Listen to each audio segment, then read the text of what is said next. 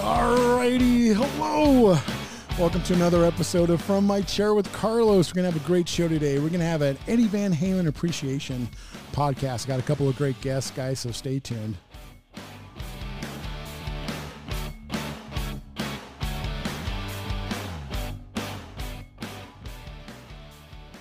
Alrighty, guys, welcome to From My Chair with Carlos. I cover all kinds of topics, talk to some business insiders in the music and film industry, and please subscribe to the channel and please turn on your notifications so you do not miss a single episode. In this episode, I got a couple of great guests, and we're going to break down our appreciation for Edward Van Halen. Today, I have with me Anita. Hello. How you doing there? I'm doing great. How are you, Carlos? I'm doing fine. I'm doing well. And we're welcoming back Bill from Silence. How you doing, Bill? Good, man. How's it going? Good to have you guys here. Yeah. Nice to see Anita. Haven't seen her since high school. It's been a really long time. Yeah. A long time. Yeah, we got to go back. A quick background for the viewers. So I've known Anita since probably 8th, 9th, 10th grade. Probably, like 9th grade, 9th or 10th grade. 9th or 10th grade, absolutely. So 30, 40 years. And I've known William over here since third grade, since we were 8. And the one thing that we all have in common, clearly we have our love of music, our friends, our circle. But the thing that we really have in common also is Edward Van Halen. Now, we all grew up, this is what I want to talk about. I don't want to do like a deep dive like Edward made the PAF 90 pickups and blah, blah, blah. We all know that stuff's online. We just want to talk about our love of Edward Van Halen and how it brought us together in the beginning, because me and Anita have a funny story how that happened. And more importantly, growing up with Van Halen, the changeover to Van Hagar, and then unfortunately the loss of Edward Van Halen, which there's going to be a lot of great stories in there. So I just, again, want to keep it loosey-goosey, guys, and just talk about our love of Van Halen. So I will go last. But Anita, when did Van Halen enter your life? So today I was trying to think about when did I decide to play guitar? And I think I had a friend of mine I think it was either 8th or 9th grade, and her name was Heather Lee Williams. I have to give her credit for this. So she was taking guitar lessons with Pat, who was also your guitar teacher, we found out later. And I decided to learn how to play guitar. And it's funny because before that, I was really into Duran Duran and Prince. Woo. And, 7th grade, I was big into like break dancing. I had, I don't know, at one point in time, I had like a Lowrider t-shirt and I wanted an El Camino. Nice. So, there was kind of like a weird, there was kind of a weird transition, and then I think it was like 9th, 10th grade, I started really listening to, more of the, 80s rock, metal, and I decided to play guitar. So the story, I don't know if Carlos wants me to tell the story, absolutely. But when I decided to learn how to play guitar, my guitar teacher, Pat, was like, you need to go buy like every Van Halen album that's out there. Like you need to own every Van Halen album that's out there. And I think by that time, 1984 was already out. So I went to the record store, which was Sound Warehouse, which was on 74th and Federal. Yep. Woohoo. And I walked up to the counter with like 4 albums in my hand, and it was like the counter was really up high and I was really short. And I remember putting them on the counter and looking up, and lo and behold, Carlos was there. Yeah, I was working there. I'll take over really quick. So I was working at Sound Warehouse. Again, I own my own business, Big Top Collectibles, but my favorite job ever is still Sound Warehouse. And I was working there, big Van Halen fan already. I came in like 2 years earlier than Anita. But I remember this cute little kid. I'll call you a kid because you were a kid and you were probably like, what, 3 feet tall, 4 feet tall? Yeah, 4 or something. And maybe. And then you're right. The booth was like the pharmacy booths. Like you always go and you look up at these people. I don't know why it was set up that way, but this little kid's handing me like 4 Van Halen albums. There's like Van Halen 1, Van Halen 2, Van Halen, Women and Children, Fair Warning. And I'm like, oh my gosh, my favorite band. You like Van Halen?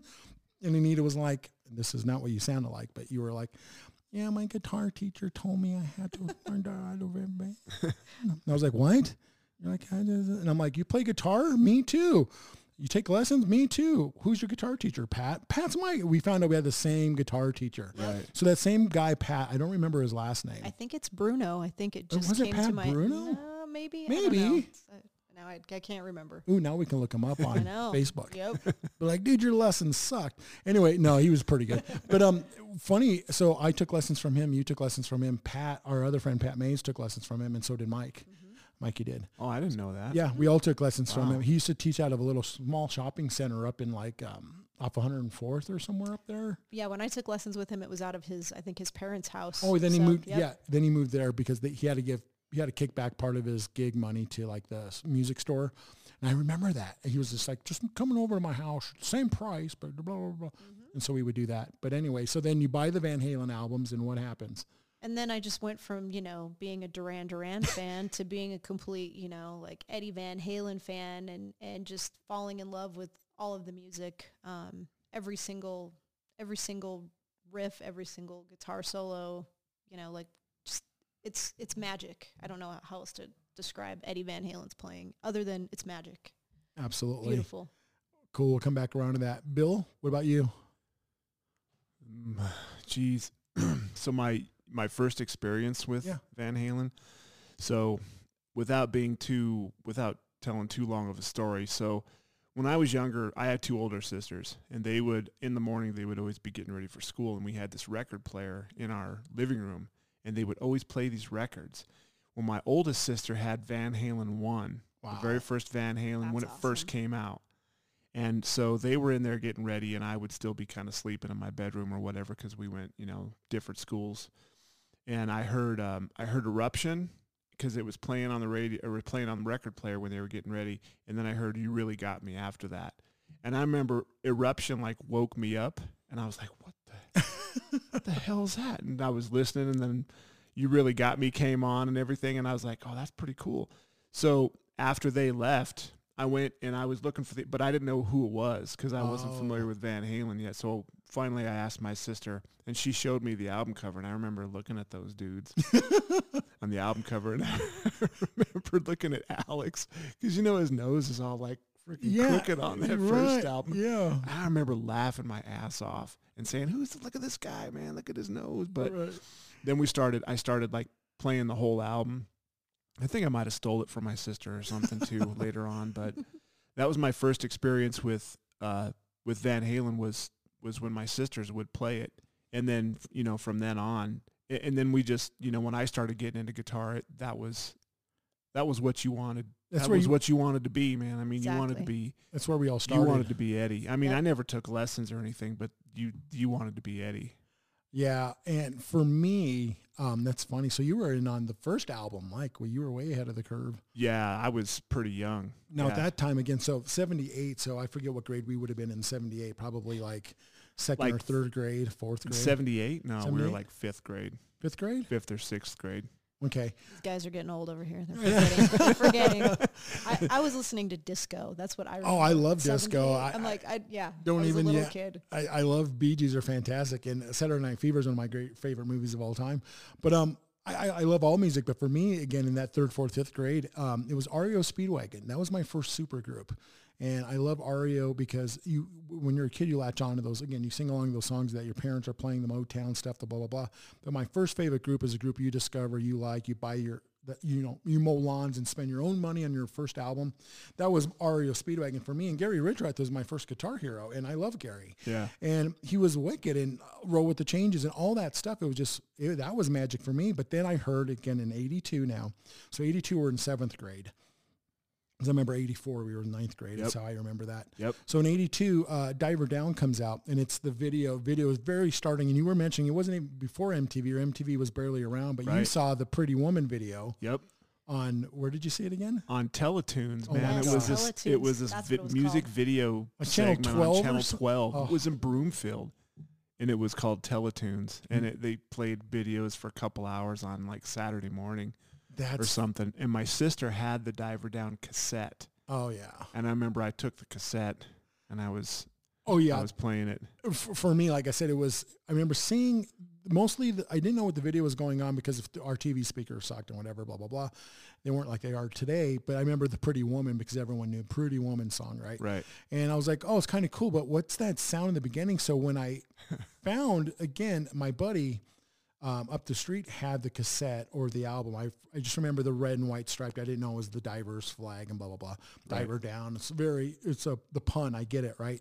And I remember putting the album on and going to that song, and the song was called Intruder. Yep.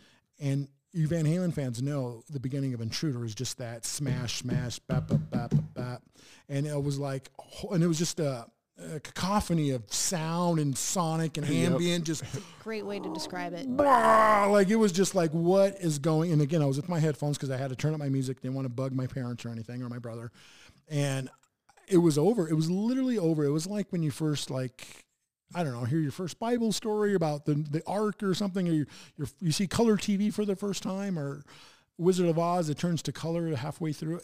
I just sat there dumbfounded. Right. And then I picked the needle up, dropped it off at the beginning of the album, and then when I heard Where Have All the Good Times Gone, again, everyone knows that great, cymbal intro, then Eddie's banana kind of a thing, and it's just that sound. It's that, like Anita was saying, she kind of sings the guitar parts. Yeah, you can just sing his guitar parts. They're just, and it's just, I don't know how else to explain it. It's magic, like to echo what you said. And for me, it was like, it was so much louder and aggressive than Gary or Richrath, but it didn't hurt. It wasn't like annoying. It wasn't like uncomfortable. It wasn't like, ooh, this is abrasive. It was like butter to me. Like he always described it as the Brown sound, right? We all know the Brown sound. And It was like a sound of a Gibson and a Fender Strat. And then he put all of his guitar together, everything. As I learned more and more about Eddie, and this is what's kind of funny is, you guys know me. So as you guys are getting to know me on the podcast, when I'm all in, I'm all in. Like I got to know everything. Like who's the singer? What's the bass player? Right. How old are they? Where are they from? What are their names? Who's their favorite song? What's Eddie's favorite color?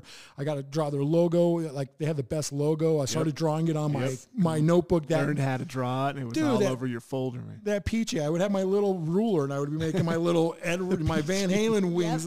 And me and Anita are rocking Van Halen shirts, and guess who is not? I know I suck. Billy forgot his Van Halen shirt. Anywho, so that logo, it was the whole package. And then what happened was it was a perfect storm, because after Diver Down was 82. So 83, I was just discovering Van Halen. And then I went to the same record store that Anita met me in, that I ended up working at. And there was a guy named Kenji Kawamura. Yeah. And I was like, where's the Van Halen records? And he's like, I'm an idiot kid, like, in the V's, like he walks me into the V category. And I'm like, I want to buy, my own copy of Diver Down, because I had to give it back to my friend. And as I'm pulling up the Diver Down, because that album cover is so huge and iconic and bright, Ken was like, no. I was like, you got to hear their first album. Have you heard their first album? I'm like, how many albums do they have? And he starts flipping through them. He's like, again, like Anita's like Van Halen 1, there's Van Halen 2. We don't have the third one, but that one's wicked. Come back for that. Here's the fourth one. This one's the best one. And I'm like, whoa. So I got to go mow more lawns, because I don't have $30 on me or $20. So I bought the first album. Same thing. I hear the car horn from Running with the Devil. Yep. And then the thud. I'm like, you open an album with like those quarter notes, this song better be badass, because this is kind of like, what? Like, where's the guitar? And then the guitar hits you in the face. Running with the Devil's like got the great chorus, the great, David Lee Roth going off with that, I ain't telling one more time. Like it's just, those screams. And then you're like, whoo, that was a great album. Oh wait, that was one song? Yeah. And then the next song. Eruption, right? Yep. So anyway, it just blew me away. Then Eruption ended, right? And it has that large reverse Black Sabbath dive bomb. Yeah. And you're like, holy Jesus, and then you're right. You Really Got Me kicks in. And right here, guys, I got to show you. See that? Can you see that scar right there, Bill? Yeah. Can you see that, Anita? That scar on my... Yes. That is my You Really Got Me Van Halen scar. And I was cranking this album so much that if you guys remember the bridge breakdown after the solo of You Really Got Me, where it's just that girl, you really, right? Yep. And then you hear that, and you hear all that, the background noise, the who, and then when it kicks in, you hear Michael Anthony do that, he does this scream. Yeah. I jumped off my bed, air guitar. I love it. Did a windmill. I'm not even lying. Did a windmill. Hand goes right through my little glass covering my light bulb. Just shredded it, fell down, looked at my thumb, had a piece of glass sticking out of it, had to pull it, turn it and pull it out and hold it. and I got a Van Halen scar out of it. Yes. And that was all like rock and roll. Dude, I was like, yep, like Marty McFly with like taking off the glasses. I was like, holy cow. So anyway, that was Diver Down to the first album, the first 3 songs. And then he talking about love has the greatest intro ever. That sound, the sound of Edward.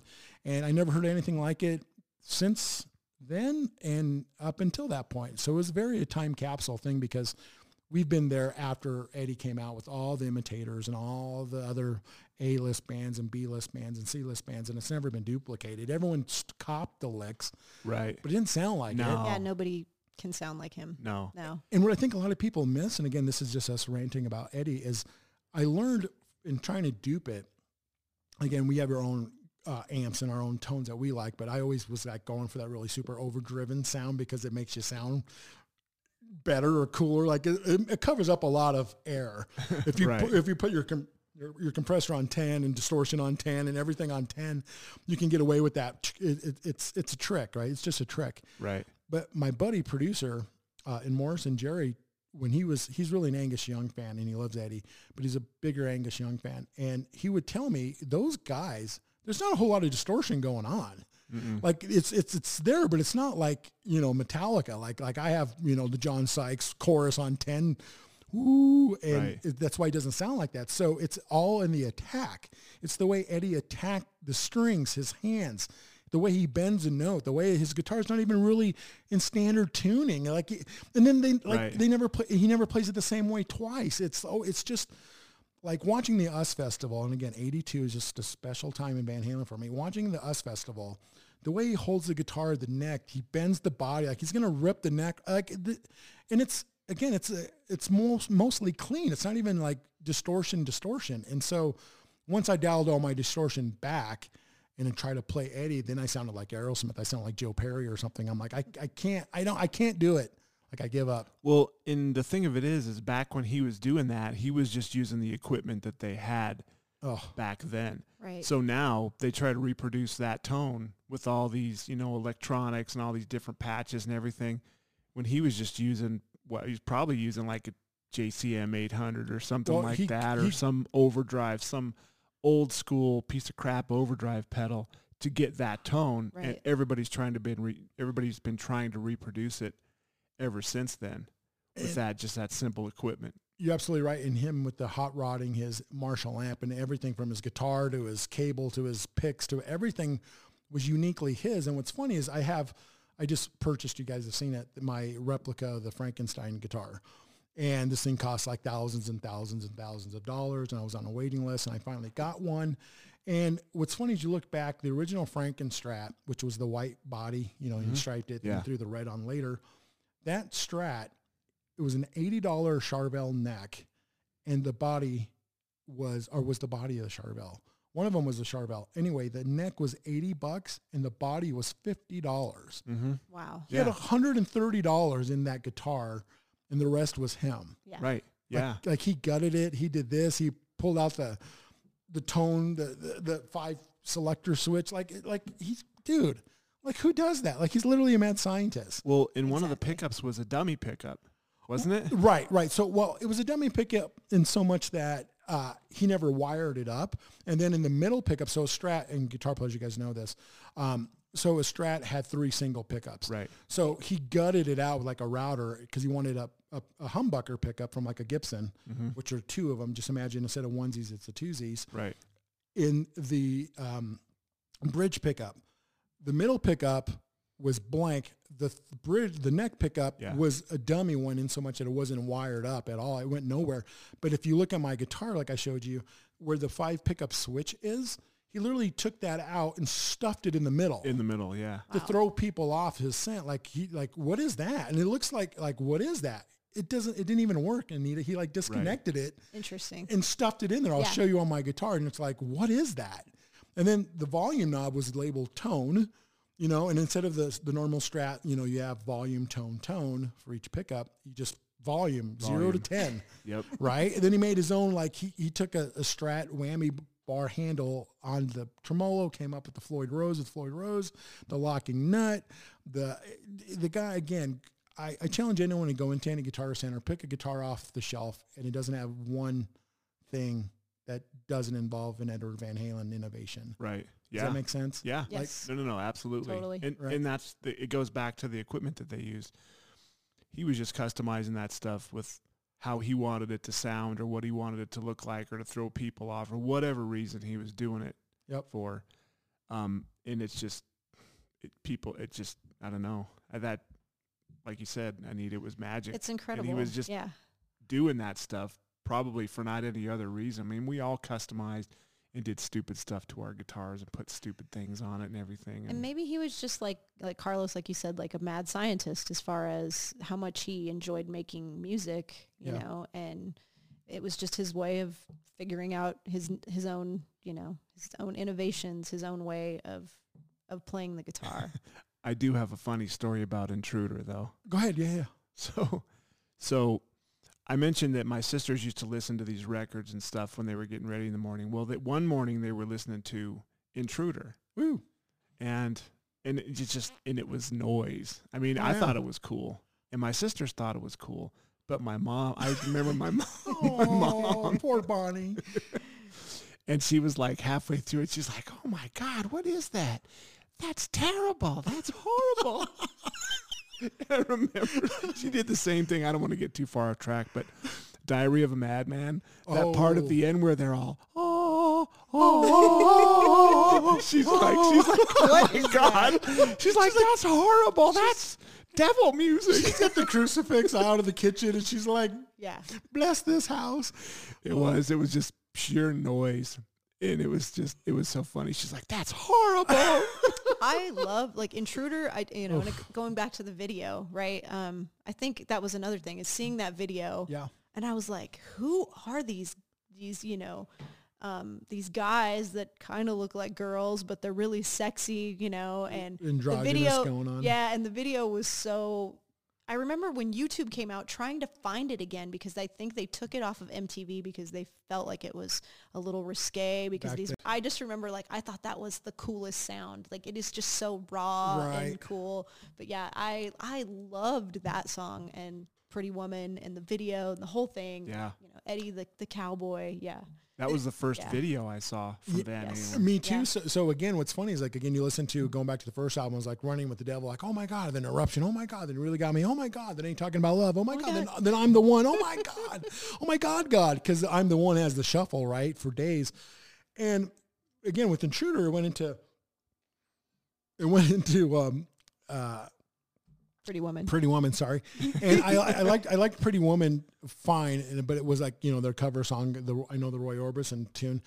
And so it went great because it was a great intro to that. And then again, it sucked because on my cassette tape, it would end. It'd say Pretty Woman and it had this like echo chamber of and it just died. And then I'd have to flip the tape over really quick and keep the party going. And then side two, man, Dancing in the Streets, right? Yes. All of a sudden you hear that waka waka waka waka waka waka waka waka waka waka. Like, what is like it's a Moog riff, like a mini Moog. Right. And I remember Eddie was so pissed because he had that riff for an original song. Yeah, different song. But Dave wanted to use it for Dancing in the Streets, and it was like Diver Down's half cover tunes, and that was the beginning and the end, blah blah blah. But even hearing, you know, Dancing in the Streets, I was like, oh my God, this is so good. And then it dropped me right into 1984 comes out. 1984. So great story to tell you guys about that one. I'll just sum it up really quick for me, and then I'll bookend it. But 1984, it was the perfect storm because now I'm in 9th grade.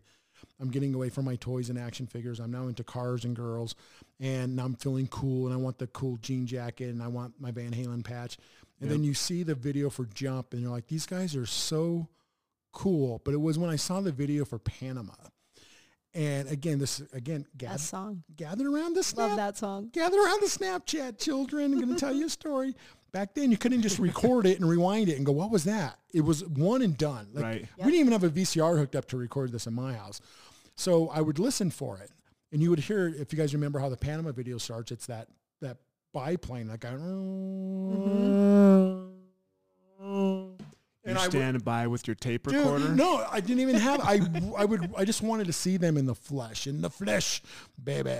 So I'd run down the hallway and I would see the plane, and then it kicks into the beginning of Panama, and Dave swinging on the thing with the radio. Yep. And I was done when the song kicks in, and you see the whole stage light up in the 1984 stage production. Yep.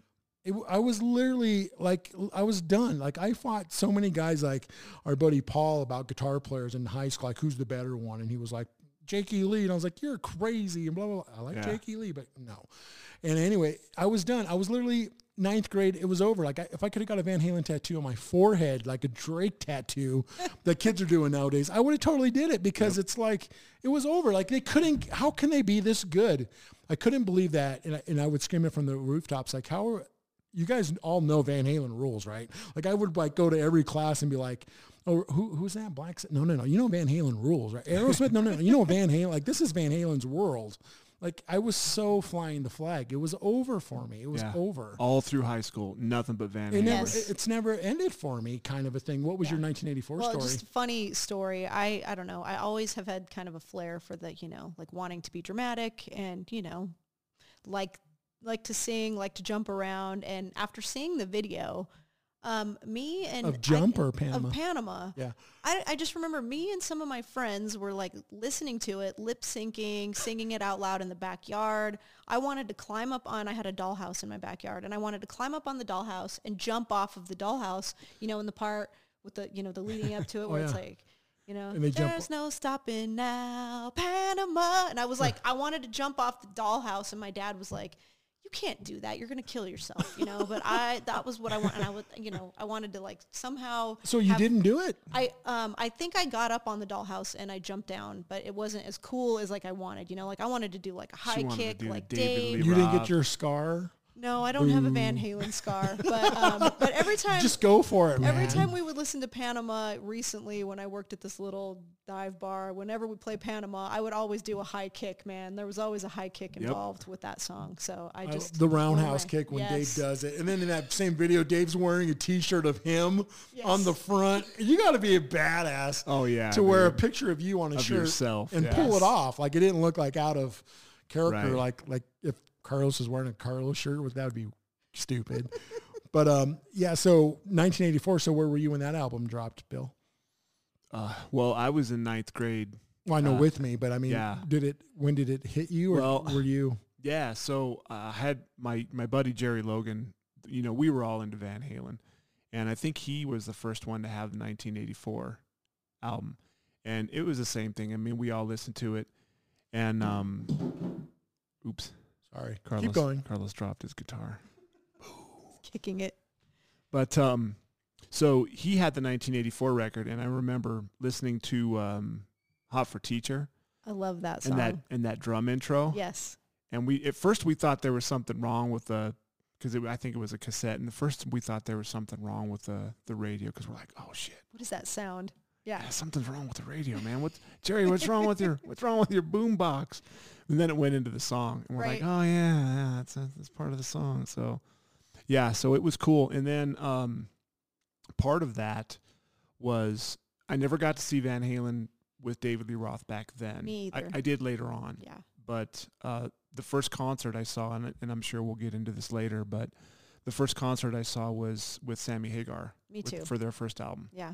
The Sunday #1. Mm-hmm. And I remember that, and I'm sure we got some great stories about that too. But I mean, we wore 1984 out. Yeah, we wore that tape out. I love that. Every single song on it, every single song was great. Another funny dramatic story. I don't know if you had Miss Bell for when we had to do a lip sync. Right. So the lip sync that I chose was Hot for Teacher. So I, we had somehow I've got a poster of Morgan Fairchild. We put it on the board. We had it covered by a piece of paper. She was like in a swimsuit.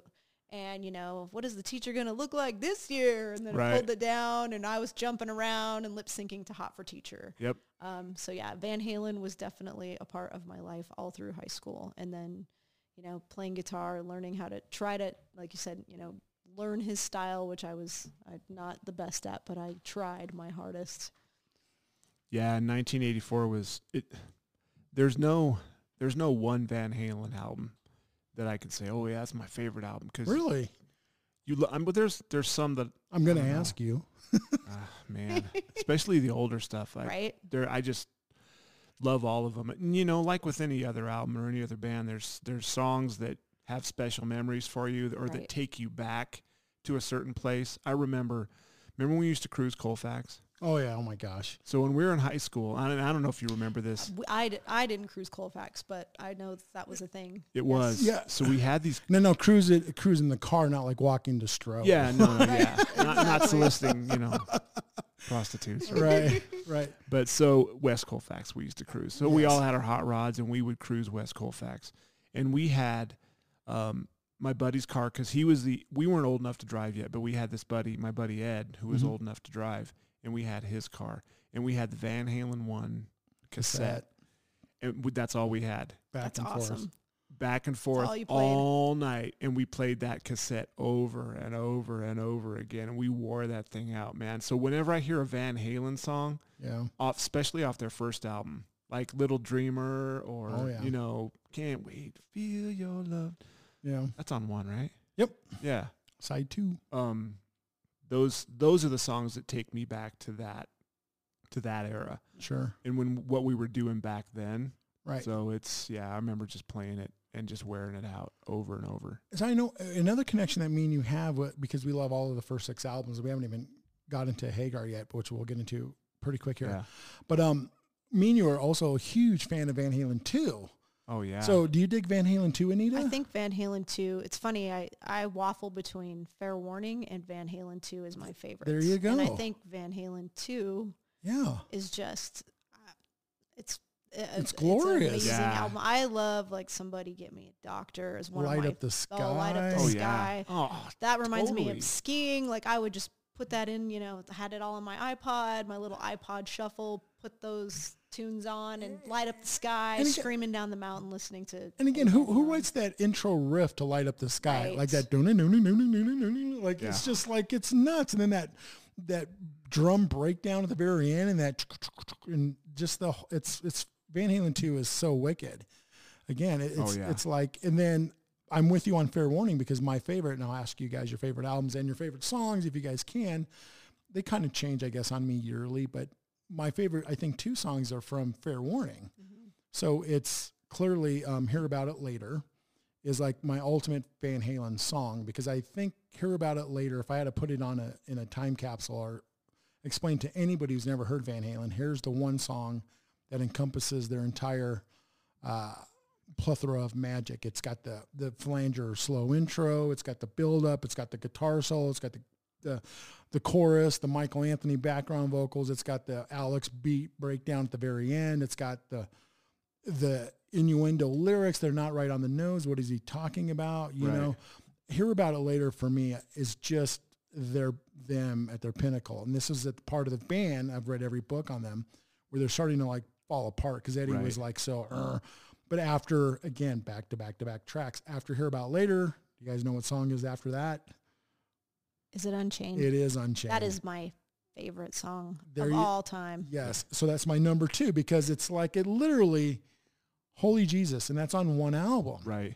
Yeah. I would then go to probably Dirty Movies or Push Comes to Shove. Pat Mays used to play Push Comes to Shove. Yes. Oh, dude, that is a wicked song, dude. Do that. Doom, doom, doom, doom, doom. Yeah. Boom, boom, boom, boom. So dude, that song is so freaking badass. I love that song. Right. And that's probably one of my favorites. And I'm going to segue very quickly in and out of the Hagar.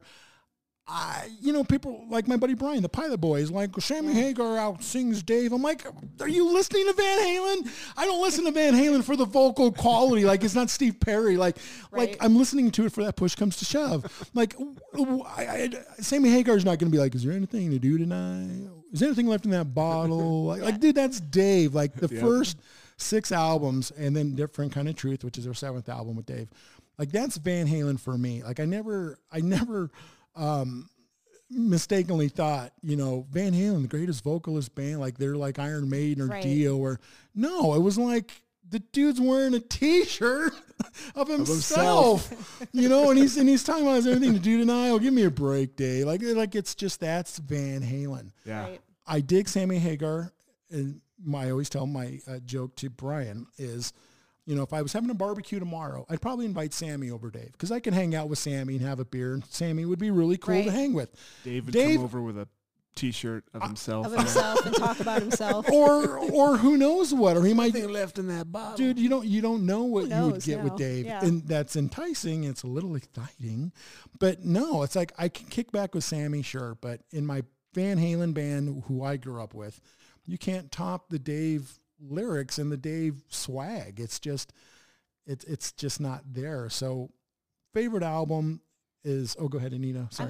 I was thinking when you were talking about his swagger, I remember seeing some video footage of, I don't know where they were playing, but they were playing Hear About It Later and Unchained, and it was live. Probably the Oakland Coliseum. And that was like unreal, just Eddie's wearing like the painter pants. Yeah. And the red and white stripes socks. Yep. It is just so magical, like them, and Dave is such a performer, his voice wasn't, the best quality, especially live. There was times when, he was a little off, but it didn't matter because it was Eddie and the driving of the bass. And the other thing I was going to say too is that connection between Eddie and Alex and their connection with the drums and the guitar together. I don't know how else to explain it, but just that connection and watching that performance live is one of the best things I've ever seen. Oh man, when Dave launches himself off of the drum riser during the beginning of Unchained and stuff, like I said, nobody can do that like Dave and pull it off, kind of a thing. But it's also kind of funny because all the live videos that I've seen, there's not, and then what sucks is there was never an authorized live concert video of Van Halen with Dave.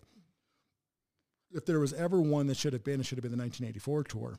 And so I would say, again, my favorite two songs are Hear About It Later, right into Unchained. My favorite album is either Fair Warning or Any Given Day. Diver Down, Unchained 4, the first one. But then I say I left out Van Halen 2. Right. And Van Halen 2 that's what I'm saying. I can't. Yeah. Now, where are you guys at with, before I bring up Women and Children First, which is a fantastic one. What's your favorite tunes or albums then? So I know Billy kind of said about the first album and stuff. It's hard for me to pick a favorite song or a favorite album. Different albums mean different things to me. Like I said, Van Halen 1 takes me back to high school, cruising on Colfax. But then 1984 takes me back to a point in high school as well when we were just completely into Van Halen. There was no other band except for Van Halen. In 1984, and I was telling Anita this, Jerry Logan had the 1984 cassette. Right. And Hot for Teacher, and at first we thought there was something wrong with his radio or his stereo. It was just going. What is the matter here? What is going on? Oh. So, but there's different songs, different albums take me to different places that are cool, that bring back a lot of good memories. But, dude, I don't know if I can pick a favorite song or a favorite album, because when I say, oh yeah, Women and Children First, Take Your Whiskey Home, man, it's one of my songs, but then I'm like, their cover of You're No Good on Van Halen 2. I can't pick just one. I can't do it, man. I feel stuck a little too. I mean, Unchained is always one of my favorites, and I don't know if it's just because it's just so hard and just so Drop D. Who did that? Well, awesome. Back then, not only the drop D and that intro and that flange, but again, and I played along. I did a video of it, and playing the verses. It's not like a standard da da da da da da. It's not normal. Like everyone, we all know, we could all agree, Eddie's lead playing is, again, no one can touch him. He's just falling down the stairs. He lands on his feet, and it's beautiful.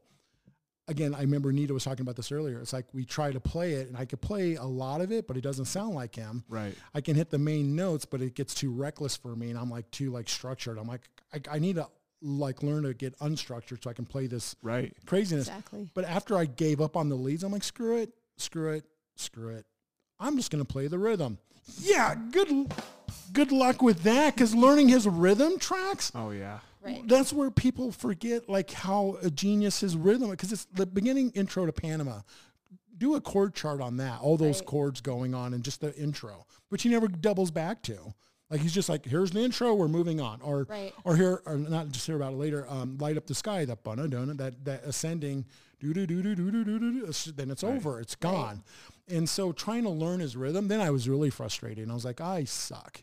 The rhythm playing is just as astounding as his lead playing. And then he can sing. The guy can sing. Oh, yeah. And then he looks great, right? He's great. Loved him. I had posters of him all over my room. So did I. The hair, the smile, the grin. Yeah. Yep. And is it fair to say if anyone could be a dick in the rock and roll business, Eddie Van Halen could have been a monster asshole? And he wasn't. He was just a shy guy. He was just like, leave me alone. I want to play guitar. I'm not a rock star. I'm a musician. Dave's the rock star. Your hair got even remotely the same length as Eddie's. You have that poster of them in '78 from their first album, and his hair just looks freaking badass. Yes. Your hair even remotely gets that long, and you're like, how do I make my hair look like that? I go to my sisters. I'm like, I want my hair to look like that. So they pulled out their curling irons and everything, and I didn't look like that. Dude, at least you could grow long hair. I look stupid. I had the mullet, and my hair wasn't going length, so I started going for height. like kid and play. Totally. I started going for like the Prince, furrow thing going on, but just the entire package. So your favorite album might be I think Van Halen 2, between Van Halen 2 and Fair Warning, I think I kind of waffle, but I feel like there's more songs that I connect with on Van Halen 2. And that's not, I kind of feel like Billy said too, that, there's times when certain songs really are, I'm resonating more with those songs on a, different time. And I think it just all depends on what's happening at the time. What do I feel like listening to? Yeah. I think Van Halen 2 was by far one of my favorites. I love it. Yeah. Love Out of Love Again. Great song. Oh my God. Yeah. And then what's the one just before Beautiful Girls, Women in Love? Great song. The whole tapped harmonic intro, that just sounds like chiming bells and stuff. And you're like, what is this? And then that whole, that's just one album. And that's what's great. So what I want to do too, you want to pull up something, Bill, or? No, I was just looking at, I was trying to think of a song, and I think it's Feel Your Love Tonight. I love that. From the first one? The intro you're talking about. Oh, no, that's Feel Your Love Tonight. Yeah. Oh, it is. Yeah, sorry. We said getting fun. I'm the one. So you're talking about like technical guitar and guitar players. Yeah. Listen to that. The first beginning, boom, ba bum, ba boom, ba boom, ba bum. I did the video for that because it was like one of those breakthroughs where, and everything. Pull up an isolated have you done track that? I have. Of that song and listen to how clean it is. And going back to like when you were talking about Metallica playing every song on it, because it's you can hear their guitar lessons, you can hear that education in their music. And I'm not saying anything negative about them either. It is what it is. Because they're a great band. But you can hear that structure, their lessons. You can't hear that with Eddie because he didn't play structured things like that. It was all off time and it's weird, and he made up his own scales, and he's doing these crazy freaking like stretches, 9-finger stretches, way at the top. The solo to Ice Cream Man. I know, exactly. Yeah. Or Beat It. The solo to Beat It. Isn't it awesome? I tell my kids every day at school, I'm like, do you guys know that Eddie Van Halen played the guitar solo in Michael Jackson's Beat It? Right. So let's watch the video. Let's take a 5-minute break and watch the video. Hey, I want to take your class. Awesome. That's what I would be doing. I'd be like, Star Wars, notice this. The tyranny of the empire. But no, you're absolutely right. And did you mention that earlier about like the whole thing where Eddie he was self-taught. He threw everything out the window, and I remember hearing an interview with him where he was talking about that, and he just said, I didn't know he basically said, I didn't know what I was doing, so I just did whatever I thought sounded cool. Right.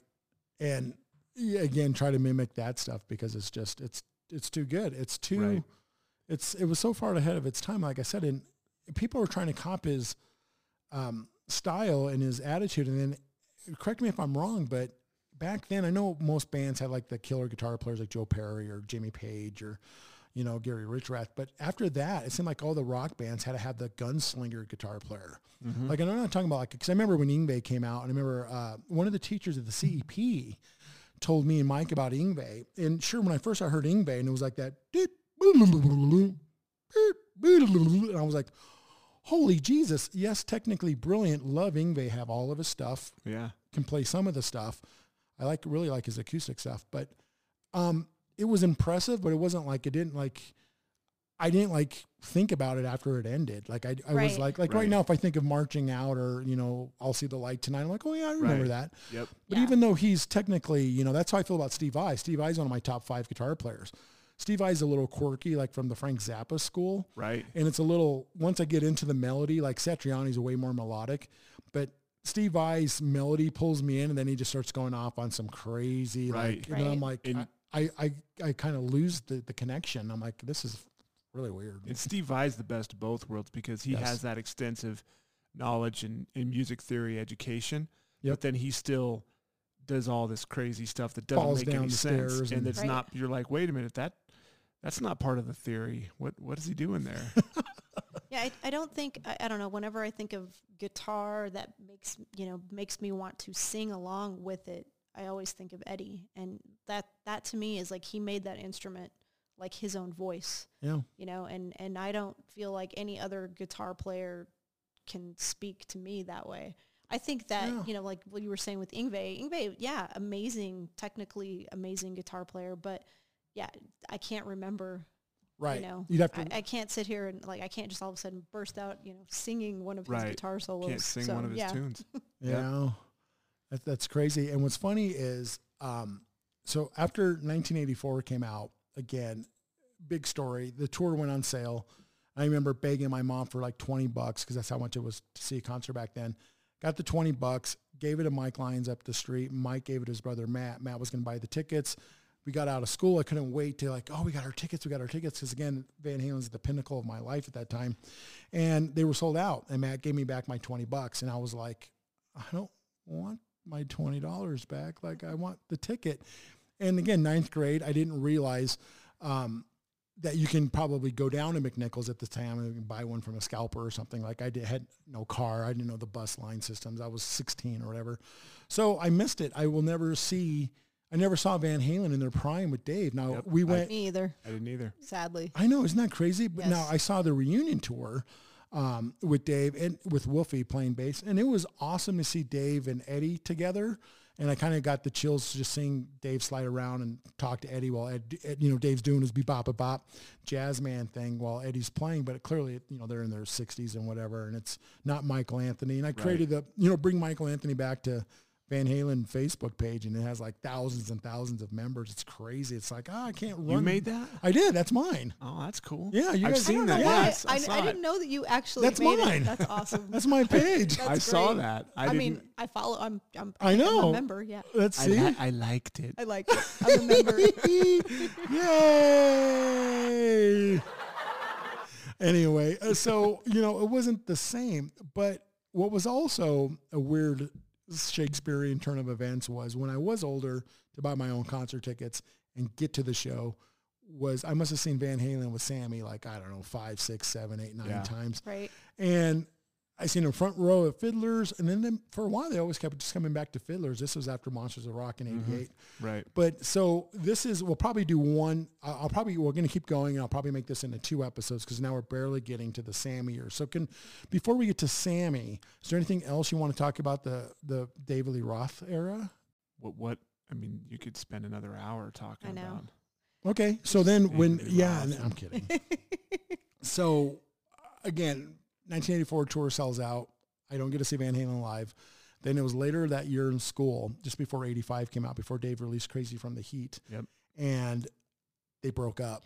Yep. That was so depressing. I was so sad because I really wanted to see them live too. And it made me just really sad. It was, and this is the part of the show where we go, because I found out, I think I almost said recess. I was in junior high. I found out during the school, like first or second period, somebody was like, because they knew me with Van Halen. They associate me with Star Wars now. They associated me with Van Halen back then. And they're like, hey, dude, you hear they broke up? And it might have been Logan or some of those guys at Maleka or somebody giving me crap. And I was like, what? And I was like, no. And then I went home. I don't even know how I figured it out or something because there was no news. There's no YouTube. There was no. Right. I don't even know how, but it was real. Maybe it was MTV. It was the MTV News. Kurt Loder here. And when I found out, I left school. Like I just zombie walked to my locker at Carpenter, put my books away, grabbed my Walkman, my headphones, Van Halen tape inside, walked home from Scott Carpenter, probably shed a couple of tears, and I was like, my band's over. Like, does this happen? Like, but I was like, so I went home, and I think I played fake sick for my mom for like a couple of days. I didn't go to school for like 2 or 3 days. I'm not even kidding. I just sat in my room and played my music. And what's sad is this is sick. I did, and it was like, this came to fruition, unfortunately, because I knew the day was coming. But I remember telling Sarah, my wife, this stuff, and I was like, I couldn't handle it for weeks when Van Halen broke up. So I can't imagine when I lose Eddie Van Halen, like when he dies. And I always told everybody, when Eddie dies, leave me alone. I'll know when he dies.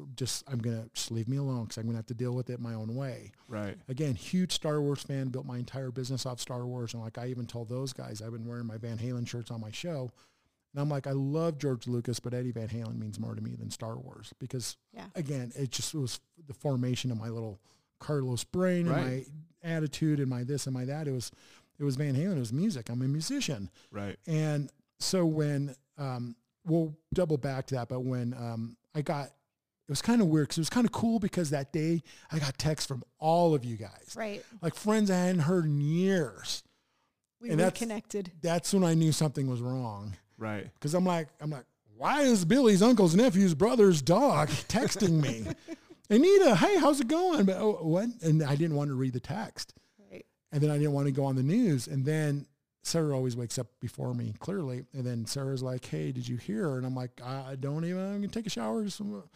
Like it's not official yet. You know, I'm going to shower and eat breakfast and then you can wreck my world. And so that was a horrific day. So it was sad. We'll come around to that, but that was the hole that it hit. So 84 ending, and then Dave taking it with Crazy from the Heat, and then it's the He Said, She Said. And then out of nowhere, again, now we're coming to the close of our high school, 86. Here comes 5150. Yep. Right. And then that same summer, Eat 'Em and Smile came out. Yep. Right. Holy bejesus. Oh, it was like it was almost like a civil war between the two of them, right? David Lee Roth versus Van Hagar. Absolutely. But here. And with two records with clearly some of the best songs both bands did. Yes. I remember, it's like the Pink Floyd thing, like I'm more Camp David Gilmour than I am Roger Waters, but Roger Waters is a genius, and I'm so glad he sells out stadiums because that is his work and his vision and his lyrics, so good for Roger. So with this, I was clearly picking Eddie Van Halen, although I knew Sammy Hagar wasn't going to replace Dave, but I didn't know how Dave, because I was like, who's this? Steve Vil? Who's this guy? Right, who's this guy? But then Billy Sheehan, dude. Right, but then the movie Crossroads came out that same summer. Yep. And again, to quote Billy from the last show, this isn't the Britney Spears movie Crossroads. This is the Ralph Macchio, John Seneca, and Jamie Gertz. Which that's what you always. Doesn't Anita always remind you of Jamie Gertz? Aww. So that comes out and Steve Vai's playing Jack Butler, right? And that whole that one 5-note scale intro is I was like, oh my God, this is Dave's new guitar player. Holy Jesus. This guy's a badass. But again, it wasn't the same tone or sound like Eddie had. It was much more polished, compressed, dialed in. I'll use that word. It was more dialed in to him than Eddie. Eddie could probably plug into my amp and sound like Eddie Van Halen. It's all in his hands and his attack again. But anyway, I'll get your guys' take on this, so let me set it up. The first song I hear, they literally come out within months. So Van Halen 5150 drops. I grabbed the cassette. Yep. But before the cassette came out, the single came out. Right. And the single was Why Can't This Be Love? Yep. Right. And I remember KBPI was like, at 6 o'clock, we have the new Van Halen single. Check it out. So I was there with the tape, blank tape. So was I. And I'm ready for that, the Intruder sound. I'm ready for Running with the Devil. I'm ready for the freaking, the full Bug intro. And what I heard was... and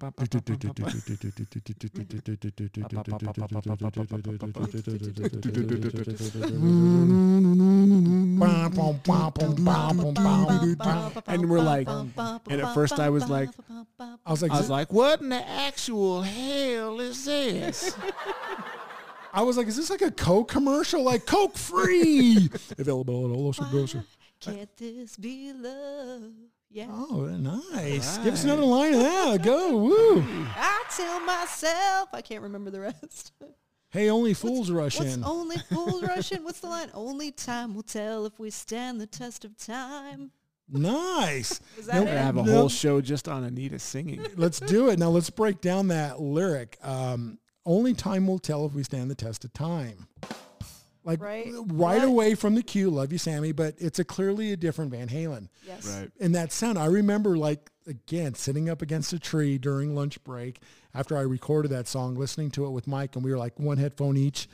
And it's like, and I was like, Spinal Tap. Is this a joke? It's a joke. This is a joke. She means Dolby. Is this a joke? And then even I was listening for the guitar because there was no guitar except for that one. Wah! There's one little baby scream during the verse. And then here comes the solo and it's all bit it, bit it, bit it, bit it, bit it, bit it. And Sammy's following it with his voice. Yeah. So then it starts with the bit it, and I'm like, here we go. And it's all right. And I'm like, oh, where is my Edward? Right. It was like, I remember the term jock rock because all of a sudden it cock became, rock, jock rock, cock rock. Absolutely. Yeah. And then what's great was months later, here comes Dave. And before Dave's a visual, Dave took the whole Van Halen team with him, Pete Angelus and all those guys, the guys that did the stage production, did the T-shirts, did the album covers. Dave took all those guys with him. So it clearly was packaged and looked more like Van Halen than Van Halen. In fact, Van Halen didn't even want to compete with that. They didn't even do a video for 5150. Imagine that. They were like, yeah, no. But Dave's first song that I heard wasn't on the radio. It was on MTV. MTV was like, we'll have it at 6. So I'm sitting there and it's like, give me a bottle of anything and a glazed donut to go. Yes. And then it's, and then where's he at? He's on the drum riser. Right. And he jumps up and it hits right when he connects with the feet. And then it's like, wah, wah, what? Right? It's like, and then he's wearing the assless chaps. Yes. And he's like, oh, let me pull up onto the sidewalk and take a look here. Ooh. I was like, oh my God, it's Van Halen, right? It was so good. And so with my Van Halen group, like I said, I have the Facebook group, like 2,000-3,000 people in it. I better update that more often. I'll be like, hey, Bill, hey, Anita. Anyway, and it's like, here it is. I'll throw it to you guys really quick, and you guys at home play along. What's the better album? Eat 'Em and Smile or 5150? Oh, yeah. Well, when I was in the same boat you were when Why Can't This Be Love? Because I was the same way. I'm like, all right, the new Van Halen's coming up. We're all sitting by the radio with our tape recorders, and we're like, what the shit is this? But in all fairness to that album, because that's a great album. When you listen to the other songs on that album, as you got more into it, but you're asking which I thought was the better album at the time. Right. Eat 'Em and Smile was the better album for me because it was nonstop. I mean, nonstop in your face, boom, boom, boom, pound you, and it Van Halen 5150. Although it's a great album and I love that album, it wasn't like that. I mean, there's some great tunes on it, like Summer Nights and things like that. Right. But for me, Eat 'Em and Smile was the better album. Yeah, I think so too. I think there was just a lot more. When I go back to that jock rock, it was good music, but it wasn't the Van Halen that you knew. And there was a lot of love songs and everything was about love and almost, I mean, not like country music, but you know what I mean? Like there's songs in there that were more about love than where I could hear Keith Urban playing, Summer Nights because he has that one song about playing guns on the radio and time got absolutely. I cannot hear Keith Urban playing like Shy Boy. Right. I mean, it definitely, Eat 'Em and Smile was like in your face, fun, wild, crazy, reminded you of what Van Halen was. I agree too. Yeah. So back then I hated to admit it because again, Pat Mays, our buddy, was one of my first friends that liked Dave Lee Roth more than Eddie Van Halen. So when this album came out, he was just like, dude, Eat 'Em and Smile. He's literally eating them up and smiling about it because Eddie and Alex were pretty much run Van Halen, what they always pretty much did, because they're always going to vote the same way, I guess is what I'm trying to say. I think it was kind of like Sammy was kind of like low maintenance and was willing to do it and screw it. Why not? Like, because even when they got Gary Cherone, I always feel like Eddie's just like, yeah, okay, whatever, let's go. Yeah. Right. Like, I don't think Eddie really put in a lot of like, let me really like, let's run this through. Like Dave coming with all the logo and the stage presence and the videos and this, like, I don't think Eddie had anything to do with that. He just showed up and like played, which is great because you have Dave to do that. So I think Van Halen lost a lot of that. And again, Dave always mentions about Sammy, like, why can't this be love? How do I know when it's love, when love walks in? Right. And Dave's like, and I ain't talking about love, baby, right? Exactly. I'm like, there you go, exactly. So back then, Eat 'Em and Smile was definitely a better album because I liked the Ladies' Night in Buffalo. And God, what's the other slow tune on the other side? Big Trouble. Yes, Big Trouble. Cherry Bloom and Mighty Mouse. It's kind of quiet too. She was supposed to be back at the house. Right, yes, and that's okay. So that right there compared to Only Time Will Tell if we stand the test of time. Right. Like Sammy's not going to go down as like a Dylan-esque lyricist. Not that Dave will, but Dave definitely had his own. Dave had his lane. His own style. Exactly. He even with identifiable. With different kind of truth, you know. I got a headless body in a topless bar, you know, warring clans and warring, like, I'm like, oh my God, it's Chinatown, right? It was like the lyrics. It's just like, you know, it's what they need to be together kind of a thing. And I'm glad they got together at the end, but with the Sammy thing, then it became the Van Hagar versus the Van Halen camp because Dave, again, with Eat 'Em and Smile is fantastic. 5150 was fantastic. 5150 still might be my favorite Van Halen album with Sammy just because of the time period again. And but listening to it now, that electronic drum sound just sucks to me. Like I wish they could go in. I agree. And re-record because they had Alex's snare sound, that thunk, but that whole like Rolling Tom thing, Boston sound drums. I'm like, no. It didn't sound like Van Halen. No, and even though Dreams is a great song and you can turn it up and sing along, we'll get higher. Go ahead, Anita, give us a few lines of I don't know if I can hit that one. Higher and higher. There you go. That's about as good as I got. Nice.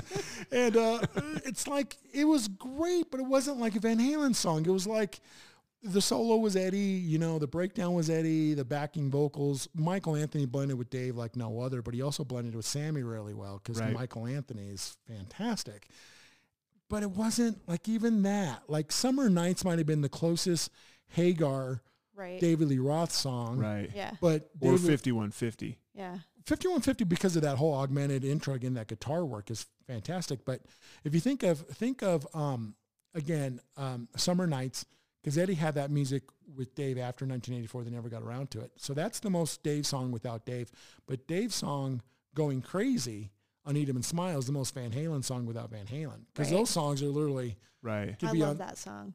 Going Crazy is great. Right. Great. Right. And got drunk and fell into the water. Right. Yeah. It's like Dave. Right. So that was great. Now the second album, OU 812, which is clearly a knock on Eat 'Em and Smile. So now they're like playing with each other kind of a thing. Wow, this is funny. Like I did not even realize this until you're telling me this now, that this was like that they were a call and response. It was a call and response. I didn't even know that. Yeah, it was like 5150, like we're crazy, and it was like, oh, I'm gonna Eat 'Em and Smile. Right. And then OU 812. Right. Yeah. And then it was like, And then David Lee Roth actually came out with, remember that little LP he did before Eat 'Em and Smile? I love it. Called Crazy from the Heat. Coconut Grove. Yeah. Right. It's 4 songs. It's brilliant. Love it. Yeah, you could tell they were going back and forth. Yeah. Exactly. So, and then listen to that EP. It's on Apple now too. And I was like, because I had like a CD of it, but it's all scratched, and I can't buy a new copy, and it's gone, and blah blah blah. But now it's on iTunes, and I was like, yeah. So it's like, you know, the Coconut Grove is a do do do do do do do do. It's just like it's Dave. It's Pinnacle Dave. So that was fantastic. So now both camps are going separate ways. So we have OU 812, and then you have Skyscraper. So the first song I heard off of OU 812 was their first single, which was Black and Blue. Mm-hmm. Great. I love that song. Great song. That song is... It's got some innuendo lyrics. Can I say badass? That song's pretty badass. Absolutely. I said the bad word. The A word. I did. It's okay. But it's like great. It was it's great. Yeah. Especially, my favorite part is the end with the cowbell when it's like, yes. dun, dun, dun, boom, ooh, boom. And then the with the guitar. Exactly. It does that. Yeah. Then it's like, So cool. Yes. It's yes. So I'm like back in the Van Halen. It's got like the Beatle Rubber Soul album cover, like they're all in black. It's all self-portrait kind of a thing. And then Dave's on the side of Mountain Skyscraper. But what was, I think the first single off of Skyscraper was Just Like Paradise, which was a monster radio hit. Right. Right. But again, so I'm like thinking Just Like Paradise is a Van Halen song without them, Black and Blue. Sammy, you know, pushing in, ooh, even when it hurts. And like, so he's being very Dave-esque, but I'm like, Dave could definitely do that song. Right. And Sammy can do this song. So again, I'm like, well, which Van Halen am I getting kind of a thing? But then it was on David's Skyscraper, the Damn Good song. Mm-hmm. And you remember me and you discovering that song around that same summer, and we were just like, because it's damn good. Like that song is like one of the best songs Dave's ever written, right? Right. So again, the videos come out, Dave slaying it with the videos of Just Like Paradise and blah, blah, blah. And that was also OU812 had the first Van Halen video that they did with Sammy for When It's Love. How do you guys feel about When It's Love? It's a, it's a good song, but it's also, it's a ballad. It's like, it just, I don't know. I just think it took forever to get going. Yeah.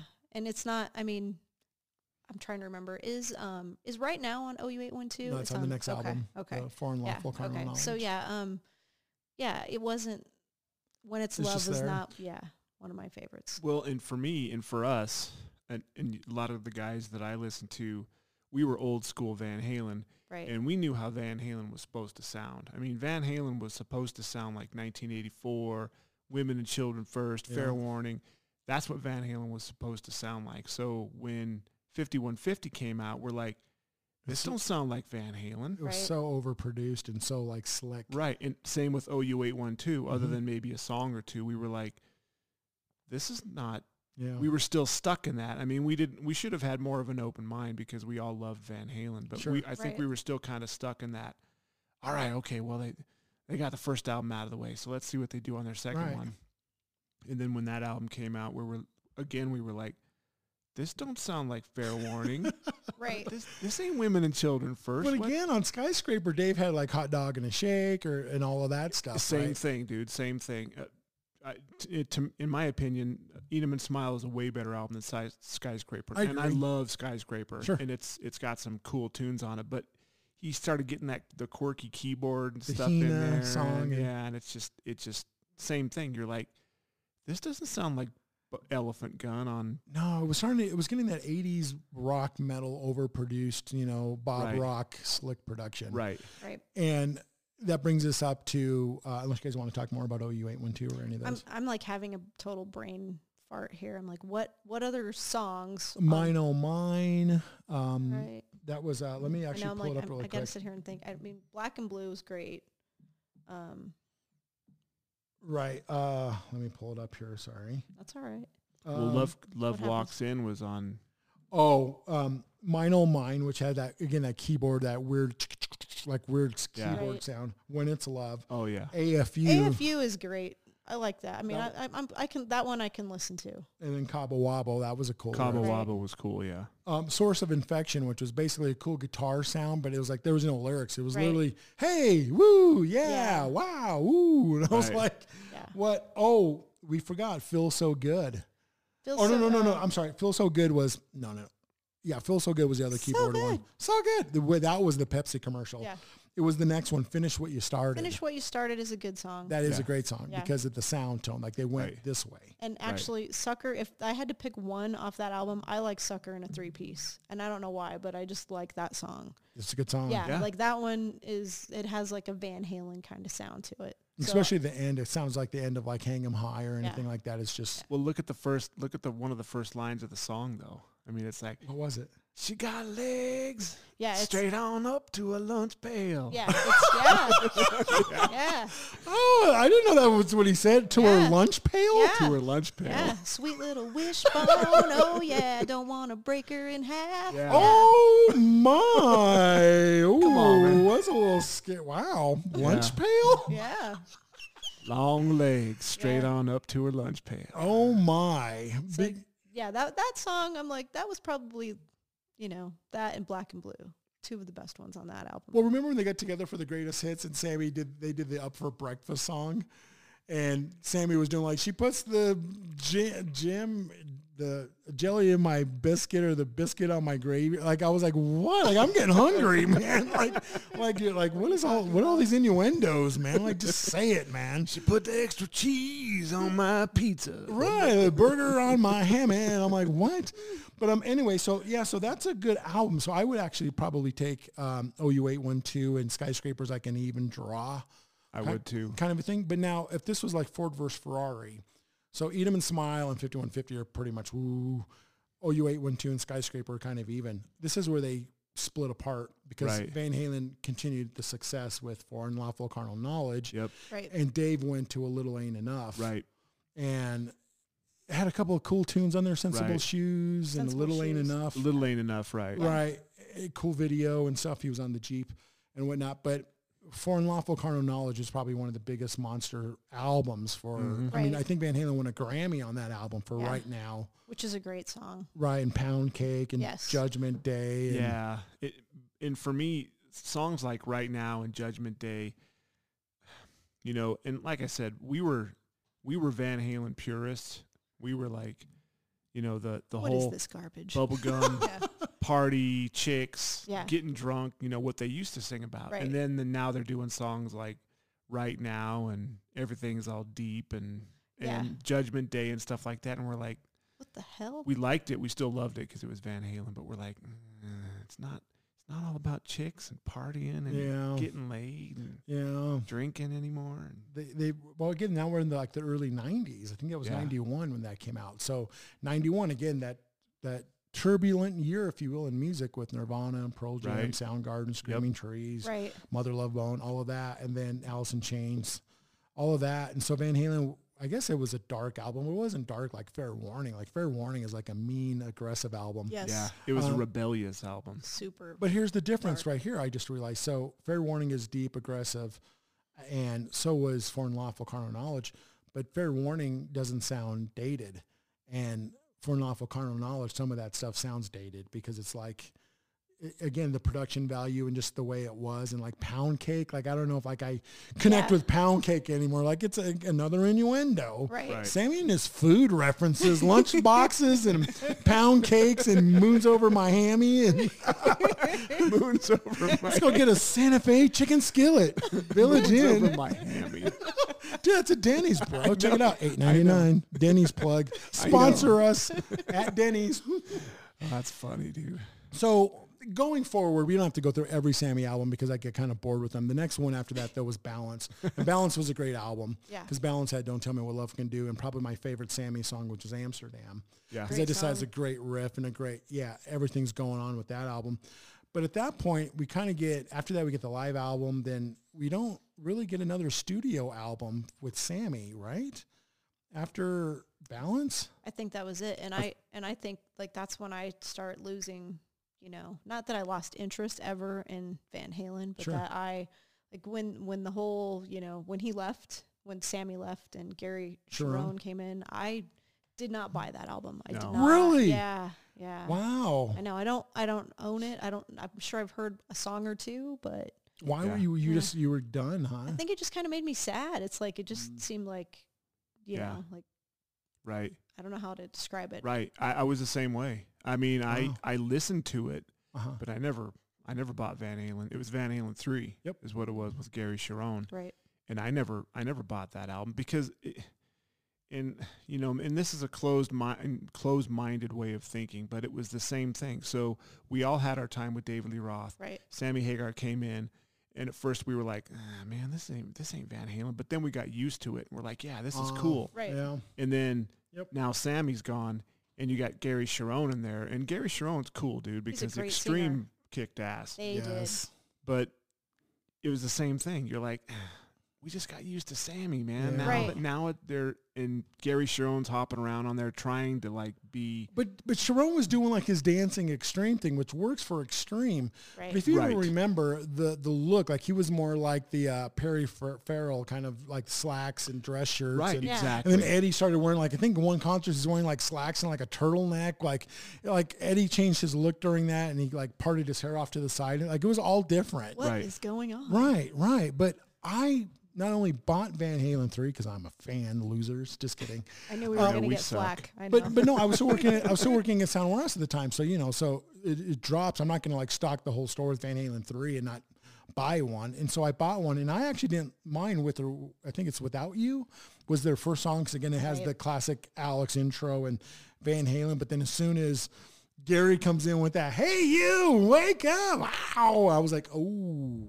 It probably felt like you were kind of listening to Extreme. It was, right? Yeah, right. Because Nuno takes a lot from Eddie and stuff, and Nuno, again, top 5 guitar player for me. But there's a song on Van Halen 3, and if there's any Van Halen 3 fans out there, you guys know this song. It's called Once.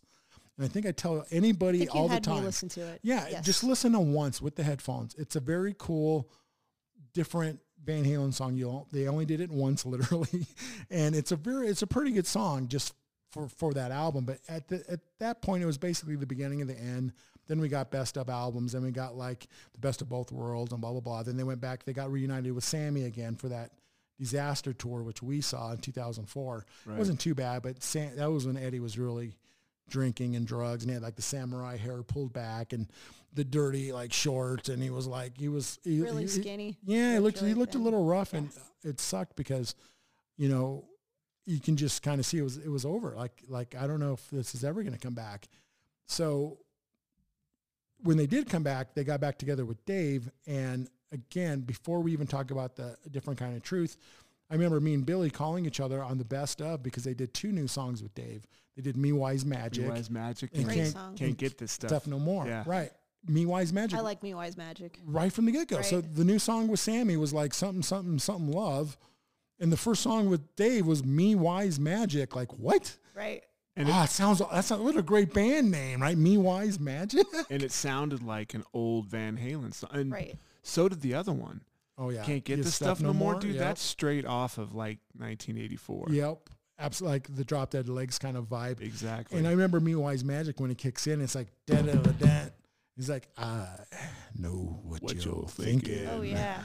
It's easy. It's like, oh, my God. Dave. Yes. And it's back. like, right. And then he was gone again, and then blah, blah, blah, and then Sharon. But anyway, so Different Kind of Truth comes out. Me and you had a listening party at my house. Yep. Because, again, I'm a Van Halen fan. And I cue it up, and me and Billy go through every song, and we're like, wicked, woo, cool. That's yeah. And I love it. I think Different Kind of Truth is, I will still take a Different Kind of Truth over any Hagar album. I'm sorry, but I will, because it's a lot of it. Get some negative comments for that. No, well, I don't know why, because it's Van Halen, and there's a song, I'm going to try to pull it up. There's a song on there that is straight out of like Fair Warning, and it's called, it is called Blood and Fire. Have you guys heard Blood and Fire from that song? I'm sure I have, yeah. I think I have. And actually, I'll play for you guys after this because I can't play the music on the show, though they'll strike it. But Blood and Fire and like Chinatown and The Trouble with Never and Out of Space, those are all old Van Halen songs written back in the day that they just re-recorded. And cool. The production was very more Andy Johns, very more like, how can you say, analog? It wasn't so like slick, and it kicks ass. Like for me, like it just sounds mean and aggressive in a good way, and I dug it. Dave's not sounding like Dave, but the low voice of Dave, like the talking voice that he does, always sounds the same. And I loved it. So that was like the swan song, and after that, saw that tour, and it was great, but I knew, again, we're never going to get, like they should have never broke up, I guess is what I'm trying to say. Well, and you said it. A lot of those songs on there are old tunes. David Lee Roth era songs before they, that didn't make it onto any of their first albums. They were just sitting in the vaults. That Woofy I picked. He's like, let's do this one. Let's do this one. Let's do this one. And you mentioned, we had bootleg tapes and stuff of Van Halen. Some of those songs and those riffs are on those bootlegs. With different names. And we're like, man, they should have made a song out of this. Well, then they finally did. So you're exactly right, dude. It was more raw. It was more the analog, more raw. Yeah. And it sounded like Van Halen. Yeah. With David Lee Roth's voice sounding a little bit different, but it was more Van Halen-y than earlier, the Van Halen before. And the other big song that sounds like Van Halen from Van Halen 2 is Big River, which is one of the last songs in the album. And that was a song in their demo, and it was called Big Trouble. Yeah. So they changed it, and it sounds like, again, I'll play this for you afterwards, and it's like I guarantee you'll tap your foot and nod your head because this is like some kick-ass stuff. And then they did a live album. Where in the live album, they didn't touch up anything. So Dave's voice is a little flat. The guitar is a little sharp, but they just released it as is. And I told Brian, again, Pilot Boy, I'm like, listen to that live album and just turn it up because the band is on fire. Like the band is like, they're so good that night that they were doing, I think this was in Tokyo. And Dave's voice, again, isn't like anything special. And he's scatting and talking a lot like Budabat. But the music, it was still there even towards the end. Like they were still a monster live band because that's just, again, they had the whole thing, man. They had the drive, the looks, the talent, the charisma, the dudeness, the stage show live. They were killing every band they were opening up for. I'm reading that book now where Ted Nugent and Journey and, Black Sabbath is like, oh my God, these guys just destroyed us, right? Blah, blah, blah. And it's just it's the funniest stuff because Eddie's like 23, 24, and they don't understand how the business works. And Eddie and Alex and Dave handled a lot of their business stuff in the beginning. Like you were mentioning, you watch The Dirt again, and you kind of see like Mick Mars was kind of the older guy who was kind of in charge of this and that. But it was Dave and Alex in the beginning that got them all set up, basically. And again, it was Dave's vision. Again, Roger Waters with The Wall and with Pink Floyd, like all those things that we love, the smokestacks, the flying pig thing, the Wall, that's Roger's vision. And Dave had a vision for Van Halen. Yeah. And it worked. He played the music. Yeah. Yep. Yeah. And it brought out certain things, when David Lee Roth was in the band, whether it was the first albums or, the Truth album, Right. It's hard to explain. I mean, they played a certain way with Dave, even though Dave's voice might not have been the greatest or whatever, and they were all older. It's almost like they had a different attitude with Dave. So they had their Sammy way of playing, which was cleaner. Sammy's like a good old boy, like you said. Come over for a barbecue. They became like the backyard barbecue band. And then they have their way of playing with Dave. It was like the World Invasion tour, right? Whether they got along. I mean, they all hated each other, right? But they still sounded a certain way because that's the way he made the band sound, and they probably followed along with that and, kind of adapted to what Dave was doing. My buddy Reese on the last podcast on the Star Wars one mentioned, because we were talking about Metallica, and he was saying that, show me a band that doesn't have any conflict and that band sucks. Yeah. Right, exactly. Because all the great conflict and stuff like that. So it's fantastic. So, okay, so basically, so what else did you have, Anita?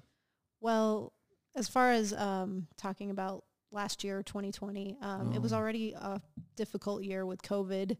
And then we lose Eddie Van Halen in October of 2020.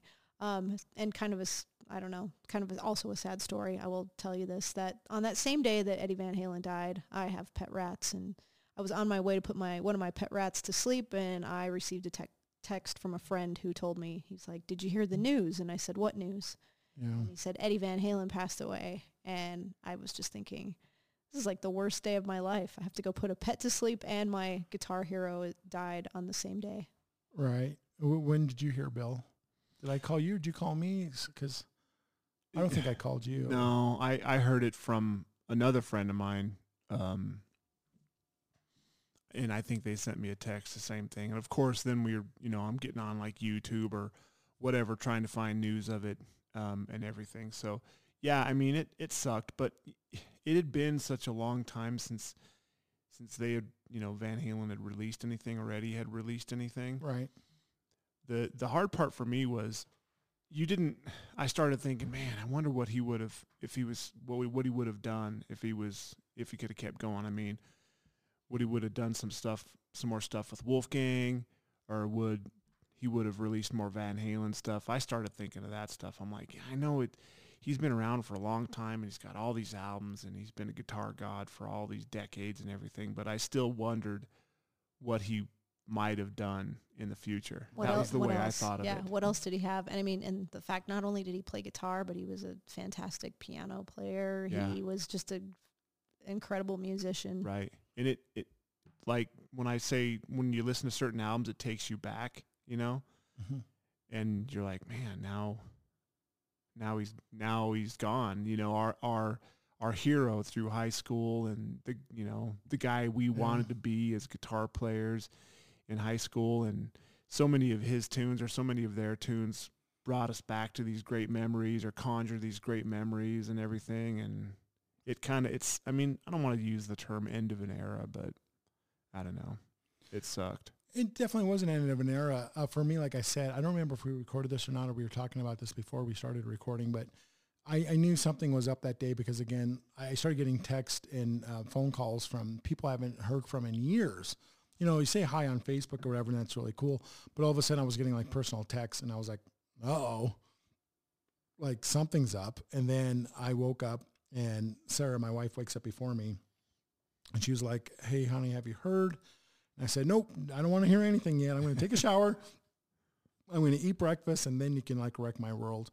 And like I said, my world was pretty wrecked that day. And I know it's kind of weird because I didn't know Edward, and we didn't even get to talk about the story when we actually chased him through Stapleton Airport. I was with Troy and Mike. I got to shake his hand. I put my hand through the crowd, and he was like, hey. And I was like, I started screaming like a little girl. And I love it. For me, it was just, and you guys know me, like it was just, I've been about Van Halen almost 24/7 since 82. And it was always just a staple. So even in between albums, I was just waiting, or I would revisit the old albums, and it just never gets old. I was listening to Van Halen 2 just like last week, and it's always on rotation. And when I heard Eddie Van Halen, and then I kind of like I couldn't process it. Like I said, I walked home after they broke up as a band. And so I did what I always thought. I said, I love you. Just leave me alone, and I don't want to talk to anybody yet. And people were on my Facebook, and I'm like, yes, I heard. I'll get back to you. Or I was like, I have no words right now. And I went to my office and queued up Van Halen and started crying. And I'm like, I can't sit here in my office and listen to Van Halen and cry. So I went across the hallway to the master bedroom, and laid down and put on music in there. And just cried. I just like the guitar sound I'm never going to hear again. But then I started getting kind of like, I always got to find the good in everything. So I'm like, okay, well, I know I'm not going to hear any more new music from him, but I've seen the videos. He has like 4,000 volts of tape of just DAT tape, digital audio tape, that just has tons of music. It's like the Prince vault. Right. Like Prince could release an album a year for the rest of, time. And, I'm just waiting for Wolfie to go through those, and they've already asked Wolfie, like, when are we going to go through the vaults? And he's like, I can't even go in that room yet, guys. And Wolfgang, again, the Mammoth, is some good stuff, because I've sent you some stuff, and he's playing all the instruments, again, like Prince. Yeah. And it's pretty fantastic. It's a little like 90s rock and stuff, but it still sounds really good. Yeah. And I'm just waiting to hear the vault stuff, but then it's just going to be like, dude, did you hear that? Because it's over. And so it is an end of an era for me, Bill, because it's over. Like there's no, like I'm still Van Halen every week in my life, and it's like it's a weird dull void. Right. Yes. And so with Eddie, it's not only just the vocals, it's not just and I got to tell you another quick story about that. It's the guitar sound, it's the writing, it's the approach to music. Like I don't know how to even mimic that. How do you carbon copy Van Halen? You can't. You can't. Right. Yeah. So who's going to write, Drop Dead Legs again? Anyone? Who's going to come up with, I'll Wait? And I just found out recently Michael McDonald of the Doobie Brothers co-wrote that song, I'll Wait, with Dave and stuff. Yeah, I was like, whoa. What? Yeah. So, So there's certain songs where push comes to shove. Like we're never, so I'm like, one, I'm not going to get that stuff anymore. But two, I bet you there's a lot of that in the vault. Now, I guarantee there is. I don't know if the vault stuff has any vocals. I don't know if it's just this. I don't know if it's just that. But I'm waiting for that. And that's how I'm kind of coping. And I'll show you my studio before you leave.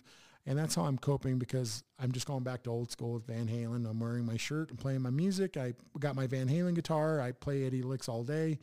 And I just, in retrospect, I just smile. I've been joined at the hip with this band since, again, 82. Right. I love that I discovered it on my own.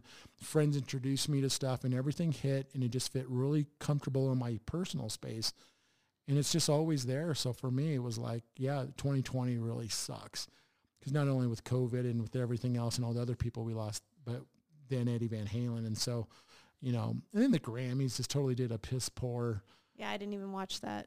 heard it was terrible. They were like, oh yeah, and Eddie Van Halen died. Hey, coming up next, Post Malone. Yeah. And not a diss on Post Malone. He's good at what he does, but it's like it wasn't. So I'm hoping for once all this is gone. I know that because again, I follow a lot of the insiders that they're going to do like a what do you call it? Like some kind of a cool tribute for him? Yeah, like a tribute thing. Like they're going to have like, Nuno's going to come up and play a song. Steve Vai is going to play a song, blah, blah. And so I'm waiting for that. And then, Woofy and stuff like this and that. But it's definitely over. And that's what I guess we're leading to now as we wrap up this show. Like it was a hell of a ride. No one will ever replace Eddie in my eyes or in my ears. And it was freaking awesome. Yeah. Like just the name Van Halen in their logo. Like I'm part of, I know they have like the Kiss Army. I don't know if they ever call this Van Halen guys, but I'm Van Halen, like soldier for life. Van Halen for life. Yeah. Van Halen for life, man. So, and listening to some of these old songs and these older albums and everything, like I said, there's songs that'll take me back to things that I'd forgotten about. Right. And all of a sudden I'll hear the song and I'll remember where I was when we were listening to this song one time. And I'd completely forgotten about that, otherwise. And I'd be like, oh yeah. So it's cool to do that, to remember that stuff. And just the time we grew up with all that. Because it's a different time now. And it just makes me appreciate that time that much more. Exactly. Yeah. Absolutely. And we're going to pick another subject and stuff, but thank you guys so much for joining us as we just take a walk down memory lane with Eddie Van Halen. And want to just say thank you guys for listening. I want to thank my special guests, Anita and Billy, for joining me. This is From My Chair with Carlos. I release shows every Monday, so please subscribe and turn on your notifications so you do not miss a single show. Thanks, guys, for coming over. This was awesome. Right on. It's great. Thank you. Yeah, it's cool, man. Bye, guys.